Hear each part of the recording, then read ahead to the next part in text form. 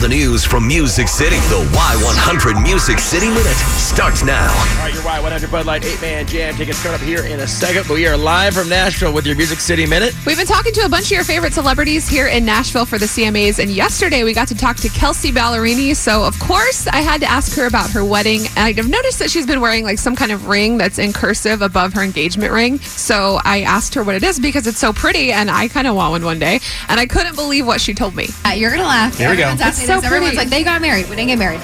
This ring moves sometimes. Okay. Side. Oh, yeah. And this is a love ring. It's from Forever 21. It was literally $6. Oh my gosh, that's and so great. it fits on top of it, and it helps it from moving. Yes, well, because I knew that it wasn't, obviously you're not married yet, so I knew it wasn't the, whatever it's called that goes with it, the band. Yeah. No. But I was always wondering because I saw it cursive and I was like, this is so cute. Yeah, I just thought it was cute. And I love it kinda that. keeps it there. That's so great. She's been dating her boyfriend for 2.5 years. Yes. And she's dying to Do get you love engaged. him? I do. I She's know. We're dying going to get married one day. engaged One day. We're going to get married one day. So yeah. we know now that $6, it can look like We'll it. hold it in place. Yeah. No, we have no, to you don't even need the real one. No, I need the real one. She needs the real Yeah. one. She has very deserves the real expensive one. Thank taste. you. Then our very last interview was Luke Bryan, and when we talked to him, he was kind of having this weird wardrobe malfunction. Yeah, my shirt, some buttons are malfunctioning on my shirt. I had a nipple slip. One of our favorite people we talked to is Maren Morris, who's nominated for 3 CMA awards, including Female Vocalist of the Year, and she sent her condolences to Sutherland Springs. Hey, I'm Maren Morris, and as a fellow Texan, I just want to send my heart out to Sutherland Springs. You guys mean a lot to me, so